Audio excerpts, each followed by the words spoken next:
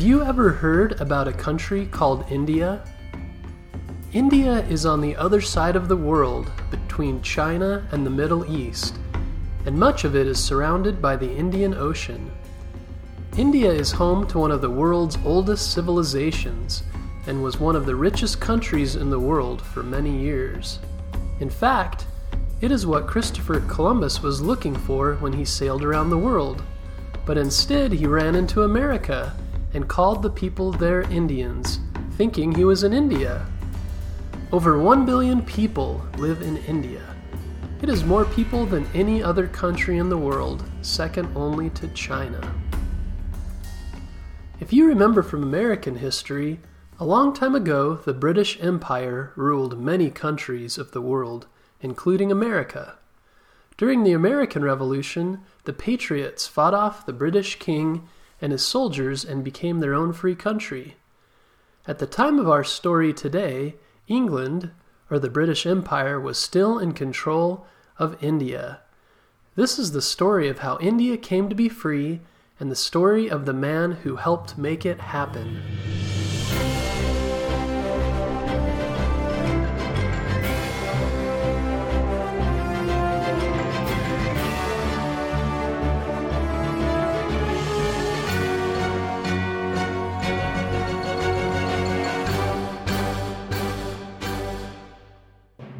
In 1869, in the city of Porbandar, India, a boy named Mohandas Gandhi was born in a small home to a simple family.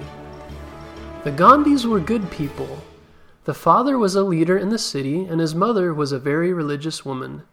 She taught her children to pray and read scriptures such as the Bhagavad Gita, the Vedas, and some texts from the Bible and Quran. The Gandhis were Hindu, so they believed in not drinking wine or eating meat. Gandhi's mother also taught him to fast, which means going without food. She believed it gave them strength and self-control. When Mohandas was little, he was very playful and sometimes liked to cause trouble. Often he would chase down dogs and twist their ears. He also loved to listen to classic Indian stories, such as the stories of Shravan and Harishchandra, which were epic tales about virtue and adventure. These stories taught good principles and made Mohandas want to be a good person. At age 9, Mohandas started school and there learned math, history, language, and geography. He was just an okay student and was pretty shy and had trouble speaking.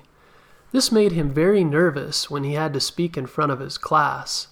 But he did like books and learning. In India, at that time, people got married very young. Mohandas was 13 when he married a girl named Kasturba. Also in India, the parents pick out who they should marry. When Kasturba was 17, they had their first baby, but sadly she didn't live very long. The same year, Mohandas also lost his father, so it was a very hard time for him. But later, Mohandas and Kasturba had 4 more children, so it made them very happy to be parents. Next, Gandhi decided to travel to London, the capital of the British Empire, to go to college to become a lawyer. A lawyer is someone who helps others work with the law, the rules that keep a country in order. Gandhi's parents were worried while he was there he wouldn't live his religion, that he would eat meat and drink alcohol and not live a good life. But when he left, he promised them he would stay faithful no matter what. And Gandhi did live up to his word. He stayed strong in his Hindu religion while he was away from home. This is called commitment and dedication to something you believe in. Gandhi learned a lot about the English people while he was in London. He had always been shy, and at first it was hard at school, but instead of giving up, he joined a group that taught him how to speak louder and more clearly, and with lots of practice, he became a very good speaker. After finishing college, Gandhi got a job working for a shipping company in South Africa. At this time, the British Empire also ruled South Africa. In South Africa, Gandhi was treated badly because he was from India. Once when he was on a train, they didn't let him sit with other people. They picked him up and threw him off the train. Gandhi was so upset by this, he refused to leave the train station until they let him on the next train. This is called a protest, where you wait somewhere and won't move until you get your way. Finally, they let Gandhi back on the train. Many times he was treated badly because he was from India. He started to think England shouldn't be in control of his country anymore. When Gandhi moved back to India, he was determined to do everything to make India a free country. He began speaking and writing about what the Indian people would need to do to become free. But Gandhi was a peaceful person and didn't believe in hurting others to become free. Instead, they would peacefully protest and use civil disobedience, which means finding other ways to become free besides fighting and violence. One thing England did to control India was tax the things they bought. This meant charging extra for food and clothes and keeping the money. So instead of buying clothes and salt from England, Gandhi decided to make his own clothes and his own salt. He learned how to make his own clothes and started wearing them. Thousands of other Indian people started to do the same. This made the British upset because they were losing money. To make his own salt, Gandhi began a journey to the ocean. He walked over 200 miles to make salt. People all over India followed him and did the same. All across the world, people saw what Gandhi and the Indian people were doing and sympathized with them. For what he was doing, Gandhi was put in jail many times. He would go without eating until they would let him out. What Gandhi was doing was very difficult, but he was sacrificing for the country and people he loved. Sometimes the Indian people wanted to use guns and weapons to fight the British leaders, but Gandhi taught them that this was the wrong way. He used scriptures of many different religions to show that peace was a better way. When his people did start to fight, Gandhi would go without eating, fasting for many days until they would stop. And because the people loved him and didn't want him to hurt, they would stop.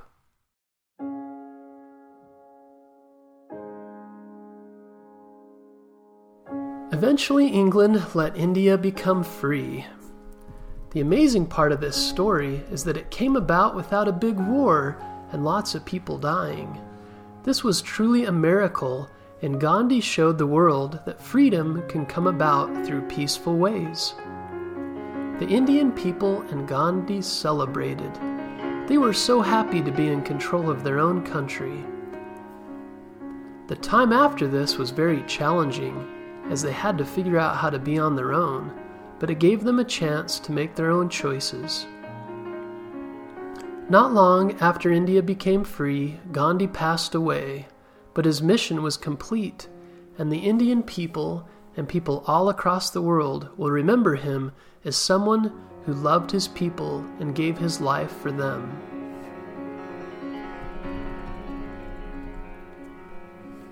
In life, it's easy to just focus on yourself and what makes you happy.